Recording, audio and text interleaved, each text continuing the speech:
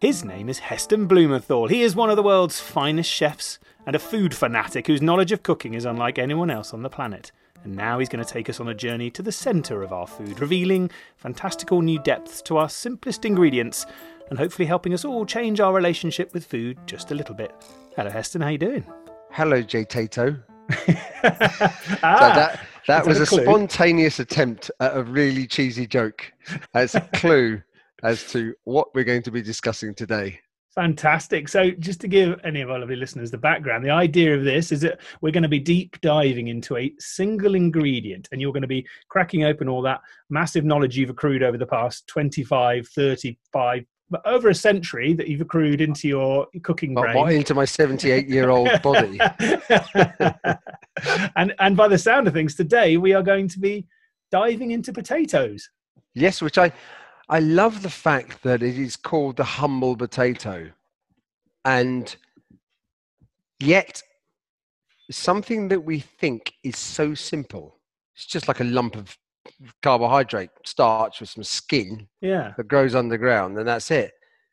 It's really complicated. From a cooking point of view, there's nothing simple about a potato. Oh, now that's a good hook, because I was going to, one of the first things I was going to say to you was, I understood when we deep dive into certain ingredients, but for me, a potato doesn't seem like there's much to deep dive into. It is just it's a potato. Yeah. It's got skin, and it's got kind of, creamy, beigey, creamy stuff inside that you don't really want to eat when it's raw. But when you cook it, it goes soft, and sometimes you can make it go really crispy. That's it. But do that, oh my God, I had months, maybe years of obsessive heartache all around this humble little spud. My first ever creation, the first kind of significant thing I gave the world of food and cooking was triple quick chips. Of course. So they didn't exist on the planet. And it was in 1992, I think, about 3 years before I opened the Duck. And I was at home. I didn't know it was that long ago. Yeah, it was, and I was. Yeah, these are the questions that were troubling me. So while my mates were out on a Friday night, half a dozen pints, a couple of kebabs, and a punch up for their Friday night out, I was asking questions of myself like, why do chips go soggy? That's a very good question. And obviously you think of things like fish and chip chips. Actually, it turns out we that's another. God, this is such a big subject. Potatoes. The context. So chips with fish and chips, you kind of like soggy chips. Yeah. You don't want triple cooked chips, really crispy, delicate French fries. You want those chips with the malt vinegar on them. Yeah. From a polystyrene tub where you put your little wooden fork in, or pick them up with your fingers. That's fish and chip chips. Like with a chip butty, fish and chip chips. But they go soggy. And for me, if you're going to sort of go to the height of luxurious chips, it should be a really delicate, crispy exterior with a light, fluffy interior. So why do they go soggy?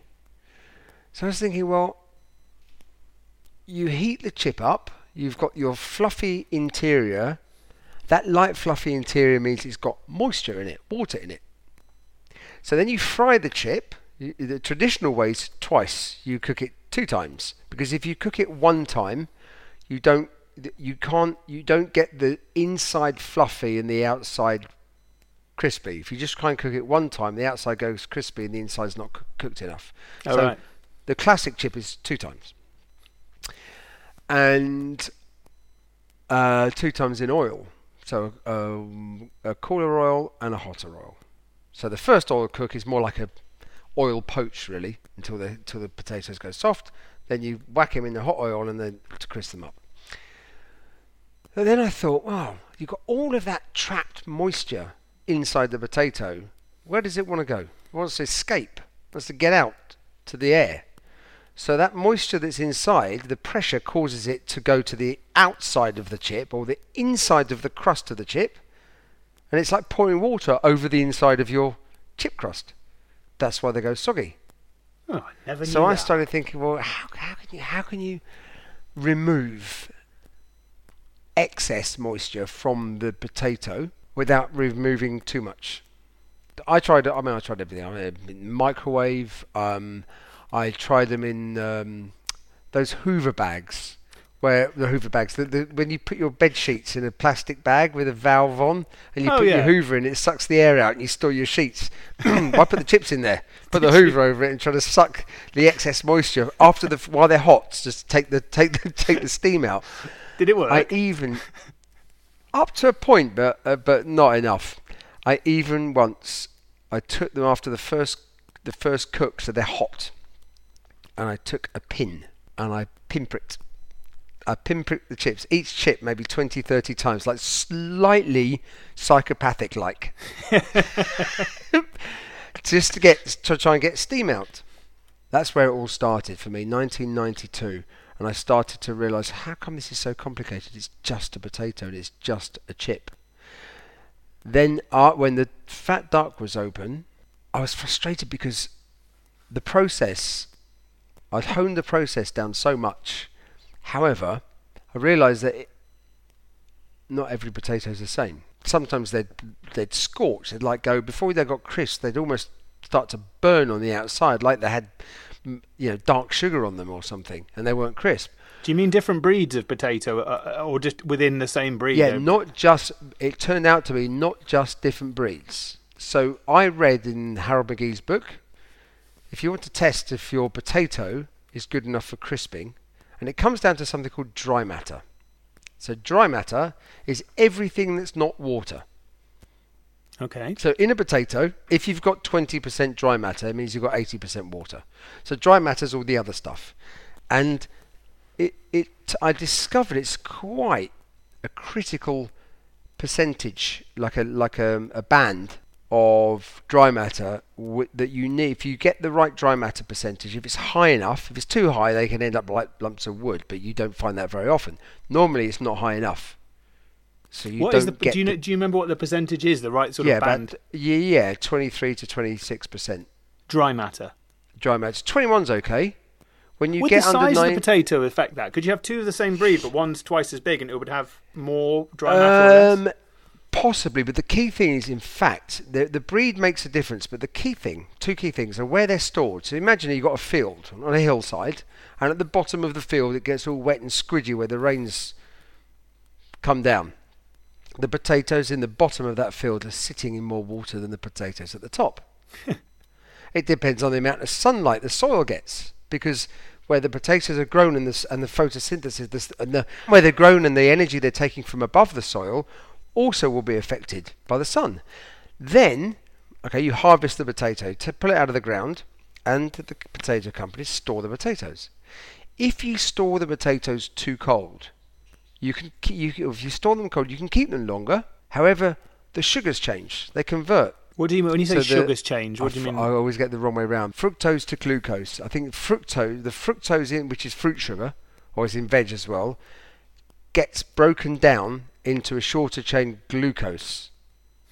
And when the glucose goes up too much, it's like you've sugar coated your chips. Have you ever had it when you deep fry some potatoes and they kind of go scorched? Yeah. In the fryer. That's the sugars have converted because they've been stored too cold. Store them warmer. Then bingo. But the problem with storing them warmer is they don't store as long. And you can get how could bruising. you know all this? Did you literally go to the fields and check where they were coming from? I must have tested, 30, 40, 50, 60, 70 varieties. I went to potato growers and farmers, and I walked around the fields and looked at where they stored the potatoes. And I had a dry matter tester. And all it is, imagine a scale, electronic scales, with a heating pad. So the scale is actually a heater. So you put your potato, you slice a potato, one slice. You put it it's got a little ring that sits on top of the scale, and it heats it. And it might take, I don't know, I can't remember now, half an hour to an hour.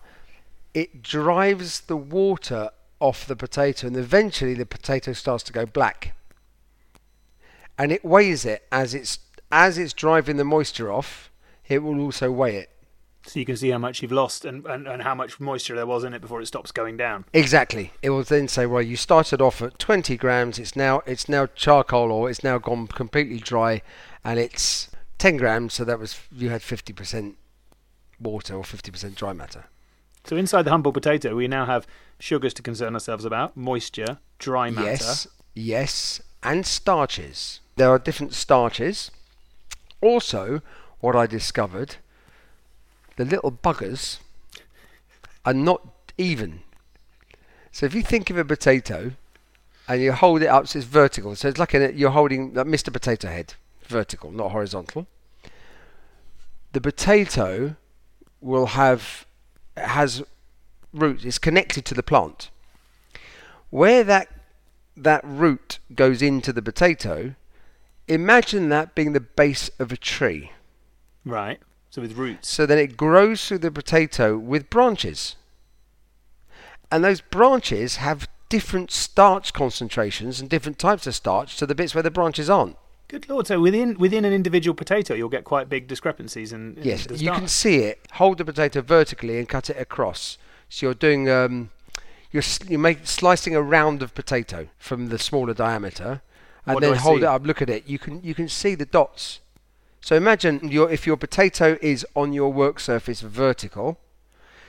Think of that like the trunk of a tree. Gotcha. And I'm chopping through the roots, so I'll be able to see the ends of the roots. If you sliced it vertically, not horizontally, then you would have. Think of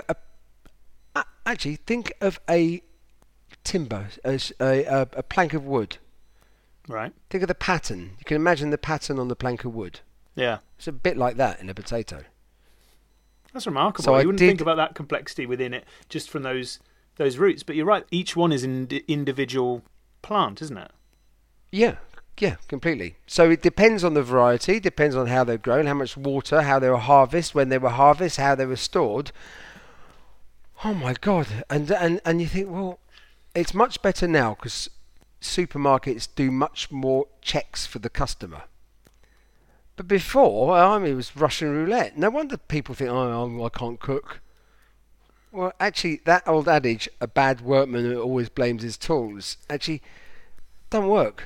Because if your oven might not be the right temperature, or you've got a potato that's not fit for purpose, and then you think, whatever I do, I can't make chips. No, you've just used the wrong. It's like trying to make toast from a boiled egg. And I heard there's 4,000 different breeds of potato as well. So how on earth, at home, without a dry matter detector and all of your, all the time to put 30 pinpricks in it and things, how can I even get close to understanding what should be used? A couple of things. You can rely on, there's some brands. So Maris Piper is a good all-round potato. You'll never reach the height of the glass crust crisp chip with a fluffy centre, but they're good all round, and they're relatively they're a more stable one. Then there's potatoes like Arran Victory, which is an old vintage potato. They're red. There's Burgundy Reds. There's also Golden Wonder, which is where the crisps came from. They're harder to get. Now they're great. If you see a potato where the skin is like mottled, it's like warts, scabs. Right. That's dry. So that's going to have a high dry matter. So that will help your potato. And you can tell when you cut the potato, if your knife really sticks to it, then you can tell what's happening to the starch. I'm just going to pause here for a second, because the reason Heston and I could do this podcast and put it out there for free is because we have some people supporting us. And I just wanted to tell you about one of them right now. The Great Courses Plus is something we really want to recommend. It's created for the lifelong learner in all of us. It's a streaming service, and it provides access to thousands of fascinating fact-based lectures across almost any topic imaginable.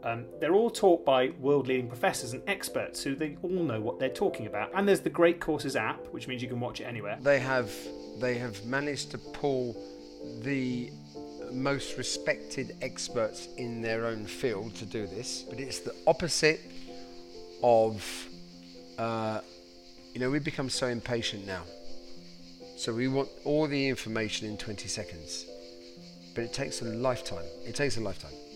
So what in the Great Courses, what you're getting is thousands and thousands of hours of expertise. So if you want to learn, if you get interested in anything on this planet, anything, and then you want to learn more, you can dip into these. sign up for the Great Courses Plus, and for a limited time they're giving all of our listeners a free month of access to the entire library. You've got to use thegreatcoursesplus.com/Heston. So thegreatcoursesplus.com/Heston. Go on there and you're going to get a complete month of free access to the entire library. So thegreatcoursesplus.com/Heston. Right, back into our ingredient. So I thought for this podcast, I haven't told you this yet, I would do a triple cooked chip for the end. I'm setting myself up for a fall here because I'm assuming that these potatoes are going to work and be crisp enough. Love it. And then I can connect the stages on the triple cooked chips to say why we did this, and you know, this has manifested itself in this wonderful glass-like crunch. Fabulous. But I'm going to take you over to the fryer because I've done the first cook. The first cook in water, which I took the potatoes, I peeled them, I then cut them into chips, then I put them in a bowl and put running water over them for 5 minutes until the water went clear. And the reason for doing that was to remove the excess starch, because the more starch you have, the less delicate the crunch of the crust will be. Okay. So that was stage 1. Stage 2, I put those chips in a pan of water, cold water, and then brought the water to a boil. Right. Turned it down to a simmer, and then cooked the chips, the potatoes, until they started to break up. I'll show you. This is where I've got now. Then I've drained them, just so you can. You're much better at radio descriptions, poetic radio descriptions of food than me. I think too much. Okay, let me see one of so these. This is the sort of. These I think are going to make cracking chips, real cracking chips. I love the passion as well because it is about a chip. Oh wow! Okay, cool. So yeah, it is all the surface of it is all sort of crumbling and bubbled up. So it's holding itself together, but the top of it looks like it's just about to fall into pieces. Exactly. It's the bit when they're just about to fall in pieces. But you have to remember, when they come out of the water, they're really, really delicate. So don't just chuck them into a colander or a sieve because they might break up. Yeah, because it looks like it's about to fall apart. That looks like it's about to just it's drop cooled into down. pieces. So it's got some strength to it, but exactly as you said, the outside of this chip it's not straight, it's not flat. Actually, do you see that slight curve? Yeah. Well, the thick chips. This is a wonderful French in their poetry with the cooking. You have pomme allumette, which is matchstick potatoes. They're the really thin chips. Yeah. Pomme frite, which is French fries. Okay, right. And the big ones are called pomme potatoes, Pont Neuf, which is the Pont Neuf, the 9th bridge in Paris. Really? And it's named after this bridge, little bridge that's curved. So their chip is named after a bridge. Imagine, I'm going to make Kidderminster puree. Loses some of the. It doesn't have the same thing, does it? So these are. I've cut these. You get this curve more when they're a bit thicker, but Okay. I've cut these probably about 1 centimetre. I don't want them too thick because there'll be too much moisture in the inside, and I don't want them too thin because I want the contrast between the thick crust and They're about the the thickness of fluffy your centre. thumb, aren't they? Those, looking at them. Yeah, yep. But that broken. Now you can see the surface is all broken up. It's like it's almost mashed potato on the surface of the chip. Exactly. Yeah, it looks like when you've got cold mashed potato and you it all sticks together. It's that level where it's just about to fall. Exactly. pieces So again. what that's going to do now is I'm going to put this in the first fry, which is 130 degrees oil. Right. I would use grapeseed oil or sunflower oil because it's very clean. You can use olive oil. Works very well. It's got a good burning point with the oil, so it can fry hot. But that can work well. Beef dripping will give you the crispest chips of the lot. Any fat that goes this hard, you put olive oil in the fridge, it's still liquid. You put butter in the fridge, it's solid. But you put beef fat in the fridge, it goes much harder. So the harder the fat, the crisper the surface of the chip. Obviously the two. Probably not downsides, but the things that might be a hurdle for beef fat. One is it's not vegetarian, so if you are vegetarian, obviously that doesn't work. But also they have a strong flavour. Yeah. And do you normally do yours? You don't normally do yours in that, do you? What we do, it depends. So in London, in dinner, we have ones with beef fat and ones we have two different ones. But what we do with both the vegetarian, so the non-beef fat and the beef dripping ones, we clean the fryers out every day, but we take one ladle of the fat. It's a bit like a sourdough starter. We take one ladle of the fat from the day before, clarify it, and then put it back into in the next day. Wow. And that little bit of, because you've got the solid, the little stuff, it's the invisible makes the visible, the little particles you can't see, which really helps the crust on the chips. So that's what we do. You see, and you thought it was just a humble potato. I know. So now I'm This going is only to chips, put this. isn't it? It's only chips. Oh, what was that advert? Oh, I hope it's chips. I hope it's chips. It's chips. I hope it's chips. It's chips. What was that for? They're in the back of a van, weren't they? A workman Going sitting on and the back of the finishing van. work. No, I isn't it hope the it's Canes? chips. It's chips. One of I those, isn't hope it? It's chips. Yeah, it was one of those. Da da da da da da da da da. See if I So can now, find it. and I love. There's something, I don't know about you, but there is some. Well, there's when I think being mindful when you cook changes your whole. It changes the way you're going to cook the dish, your enjoyment, your relationship, your love with food and love of cooking, and you discover. But it's just being aware of your senses. What can I hear? What can I smell? What can I touch, etc. So I'm just putting these into the fryer, which is at 130. Mm-hmm. Now, I love the sound that you're going to hear in a second. I won't put my head in the oil, but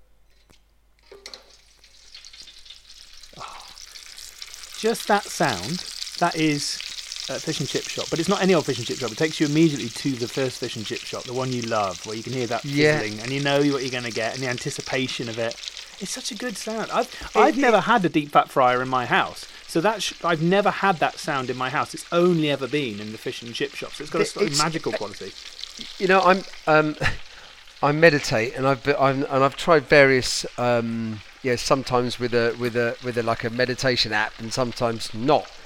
But there's an app called Daily Calm. It's the biggest one. They give you this 10-minute meditation every day with this woman in a soft voice telling you to breathe and thinking about your breathing and stand on one leg and spin round and shout whatever. No, but in the background there's water. So think about a pond or a lake where fish come up and go, that little pop of water, which is really relaxing. I think this could be the next culinary meditative sound. Meditate to chips frying, and what you can hear here though. Wait, you got to do it, and you got to do it in a meditation voice. So put your microphone near it and do some meditation voices. You describe what we can hear. Okay, now sit in a place that you find comfortable, in a nice posture, with your back straight. And when you're ready, close your eyes. Focus your attention on your breath. Just 3 times. Feel your shoulders relax. Soften the tongue in your mouth. And now when you're ready, turn your attention to the noise of my triple cooked chips. All you can hear is water. That's the water from the chip bubbling out of the chip and coming to the surface and evaporating. And because we cooked the chip in water first, it sounds a little bit counterintuitive, but when that dries the chip out. Although you're cooking it in water, when you take the chip out of the boiling water, you see all the steam coming off. Yeah. And that drives excess moisture out of the chip. And this is the key thing why they're triple cooked chips. The first cook is in water. Normally, historically, chips are done in oil, 130, 190. So I added a water cooking stage before it. So that drives excess moisture out of the chip, but it breaks down the outside of the potato to make it pureed. So that pureed surface of the potato, now you can hear all the moisture coming out. It's freeing up. There's more little gaps to get more moisture out. And at the same time, what's going to happen here is the starch on the outside of the potato will gelatinize, and by that I mean it'll form a crust. So in this is 130 degrees, and again, the water cooking, how long do you cook them in water for? It depends on the potato. You hit the nail on the head until they're just about to fall apart. Right. And then let them cool down. The same as when you're doing roasties as well, isn't it? You get them to that point where they're ready to absorb, right? Is that why you're getting it to that stage? Yeah, exactly. You make that nice puree bit so they're ready. It's almost like it's a bit like a hobnob. You're creating the SAS. You're turning that little potato into the SAS of chips. Come on, fat. Come on, give me more. And that, a chip without fat, just eat something else. If you don't want fat and chips, don't eat chips. Yeah. And they're not the same. I mean, if you want potatoes, then just have a potato salad or something, or bake them, or But you can hear now. Can you hear this sound? It's changed. Oh, it's such a lovely sound. There's more. There's less, but the bubbles are smaller now. Yeah, they sound like smaller bubbles. They sound like smaller bubbles as well, don't they? Yeah, and it's more like like when you light a fire, it crackles and then it hisses. Yeah. The bubbles go smaller so that you can see that what's happening. The way the water's coming out of the potatoes, you're extracting more out, but it's coming out in smaller because you've got the big stuff out.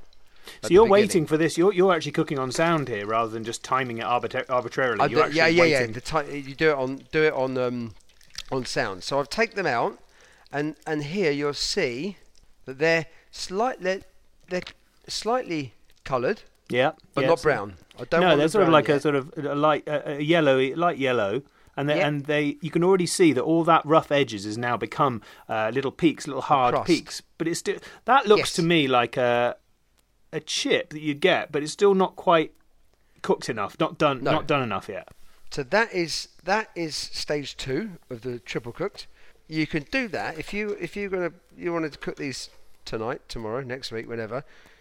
You could do this stage the day before if you want. Oh, really? Or just to do a batch of them, and then now what I'll do is turn the fryer up. Well, I'm actually using my own deep fat fryer, my Heston, which has. But I actually managed after. This is how big triple cooked chicks became. I've got a fryer here that is twice fried chips. So you set the first fry, set the second fry, and it automatically just does the first fry. Then take the basket out, and it changes the temperature. I mean, not that you, as if it's just showing off in that. To do it yourself. Yeah. So all we need to do now with the triple cooked chips is the triple cook. So we'll come back to those later. Okay, so while we're leaving those, I wanted to ask you about another form of potato, which I'm fascinated with, which is the mashed potato. And I've heard, the difference between good mash when you go to a nice restaurant and bad mash at home / school dinners is a country mile apart. And I'm fascinated with any insights into that area. Well, that I'd say that chips and mash, from a gastronomic point of view, are probably the two kings and queens of potato dishes. And because they can both be really humble, cheap and nasty things, or they can reach heights of greatness, something very, very special. And we've gone through various conundrums and hurdles and things to think about with potatoes for chips. For mash, the key thing here is starch. And imagine if you have the cells in the potatoes, they're starch cells. Well, the cells in the potatoes, and inside those cells are starch cells. When you cook a potato, you notice that sometimes it's just come out of water, and you put your thumb and forefinger on the potato. Obviously, don't try not to burn yourself, but it sticks. It can be sticky, and if you move your fingers away from the potato, you almost get like a little slimy, gluey thing coming off the potato. That's the starch. So with the triple cooked chips, that's why I wash them first to get rid of the excess starch. But then the rest of there's still more starch in there. But then that first cooking in the water allows and then the oil, cook in the water, starch more to the surface. Cooking in the first oil, starch crystallizes, so you end up with that wood-like crust. Then final stage is just give it give it a Rocket Master blast to make it nice and golden, delicious and crunchy. But with puree, some of the things that can turn your mashed potato, or pomme puree, as the French say, into something that you would rather not use unless you were trying to put wallpaper up, is a liquidizer.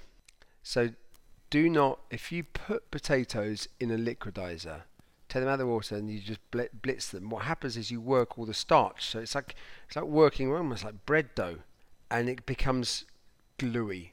And I've got a lot of tips and techniques for rescuing certain things when they've gone wrong, but that one, no, there's nothing you can do about it. So the important thing, the variety of the potato does make a difference. However, I'd say a couple of important steps. I developed a technique where you double cook, not triple cook, but for mashed potato, you slice the potatoes 1 centimetre and be fairly accurate that the thickness is the same, but peel them first. Don't throw the skins away. Put the skins in water, and just enough water to cover, or a bit more, and then just boil them for half an hour or something. So then you throw the skins away, but what you've got is a potato flavoured stock, because most of that lovely earthiness in the potatoes that most of us like is in the skins. So you're making a stock from the skins that you normally throw away. Wow. And then you've got that stock ready. Then put your sliced potatoes, you wash them, put them in water to 72 degrees. You put them in the water for 30 to 40 minutes. Now, that's not enough to cook them. But now let's go back to the starch granules. Imagine you've got your cells in your potatoes, and inside these cells are lots of little starch granules. By doing this sort of hot water bath first step, you swell the starch molecules, the starch granules in the cells, but you don't burst them, because once they've had that first hot water bath, drain them, cool them down, and they won't be cooked, but you can see a difference in the texture of the potato. So it's like you've puffed the starch up, but you've not let it burst and do its damage, which is what a liquidizer does. You're just bursting all those starch cells and just chucking out glue through the whole potato. So here you've hydrated the starch, so its potential damage has been massively reduced. Then you cooled it down, so you're not going to burst them. Now they're ready to cook. So that's a pre-cook. Put them in your potato skin water, and then cook them until, just make sure that they're cooked enough. It depends. It depends how you want your potatoes as well. If you want like a mashed potato, good old-fashioned British mashed potato with your potato, ricer and chuck butter in, you might want to keep some of the skins in. For me, this is the beauty of cooking, and there isn't one thing that's best. If you want a very French gastronomique pomme puree, worthy of a Michelin-starred restaurant, then what you need to do with that, once you've cooked the potatoes, you take them out and you puree them, but you puree them with either a mouli legume, the old vegetable. It's got a handle, like a sieve with a handle that you turn. And it squashes the potato. Wow. I don't think I've seen one of those. It's a very, I think probably anyone over 50, I'd say 70%, 80% of all households in the history of Britain have got one of these.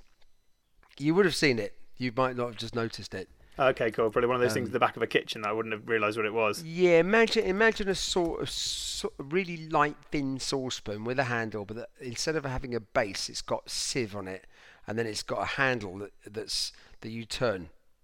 So you can use that, or you can use a flat drum sieve. So think about the old gold prospectors. It's like it's a sieve set in a round frame. And you have a scraper, like just a scraper, a flat spatula or something, and then you scrape the potato through the sieve. And the idea for this is you don't, if you turn it, if you liquidize it, then what you're doing with the puree is you're working bread dough, and you make the starch more elastic because you're giving it more energy. If you push it vertically, so make the pressure as straight down as possible, which is actually what you do when you scrape. If you scrape over a flat sieve, although your scraping is going horizontally, the actual edge of the scraper is pushing it down vertically. And to that, then you add your butter, and that's where you can go mad. I mean, you could go up to equal quantities of potato and butter. Yeah, a lot. Really? I've heard this. I didn't know that was true. People actually did that. Oh yeah, definitely. And then a little bit of milk would do, but a little bit of milk in the pan, and then pour that in. It just brings it all together. But the key thing with this technique, you can do that first step of cooking the potatoes 1 or 2 days before, and when you keep them in the fridge, I don't know how to describe it. It's like sandy. Normally, when you have colder potatoes, they're a bit starchy, aren't they? They're a bit kind of waxy and starchy. This is crumbly, completely crumbly. Yeah. Because you've trapped the starch. So then you've got your base, and you can do that with the butter. So do that, add the butter, and then leave it in the fridge. And then when you're ready to serve it, let's say the day after, just little pan, a pan with some milk in it, bring it to the simmer, put the potatoes in a slightly bigger pan, and then pour the milk onto the potatoes and stir. Et voila. Et voila. Voila. And then there's all sorts of things you can do with it. But that's my ultimate posh mashed potato. Say, I am mashed potatoes and chips. And on which note, as we are running out of time, are our chips ready? It'll be maybe 3 minutes. So while we wait for the chips to cook, what's the most unusual potato you've ever eaten?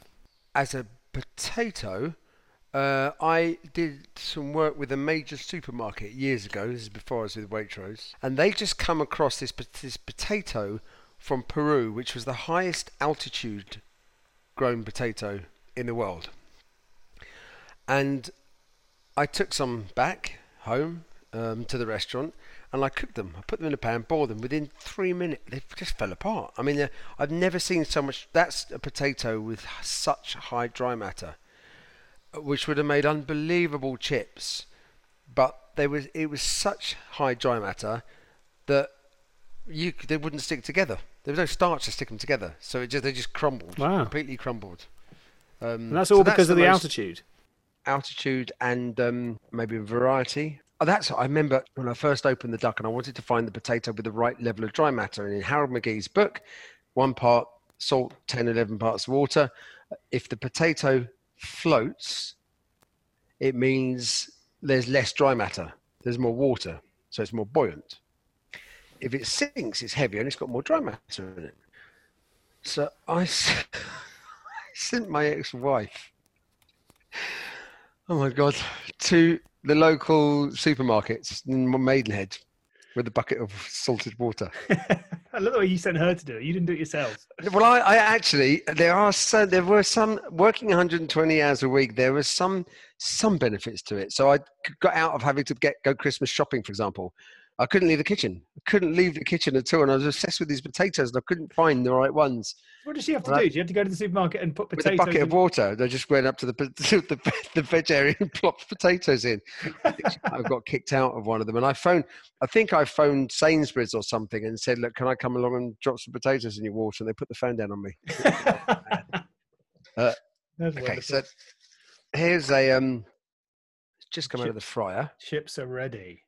Oh, look at that. Grains of salt just hanging on the outside of the chip like tiny little mountaineers, desperately clinging on to this big sort of golden potato mountain. But it's really fluffy on the inside. So I have to say that I'd like to give myself a pat on the head for my world-changing triple cooked chip recipe. But in fact, the potatoes, I think, were quite fit for purpose. I'll leave you with this, is that I had also played around with injecting chips with ketchup.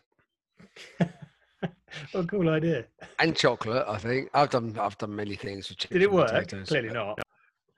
With the ketchup, it did. However, there's something about if you put the ketchup on the chip, you have a much more concentrated contrast. Heston, thank you as ever for another lovely deep dive into an ingredient. And I hope everyone at home is going to be charging out now and just absolutely gorging themselves silly on chips. With buckets of salted water.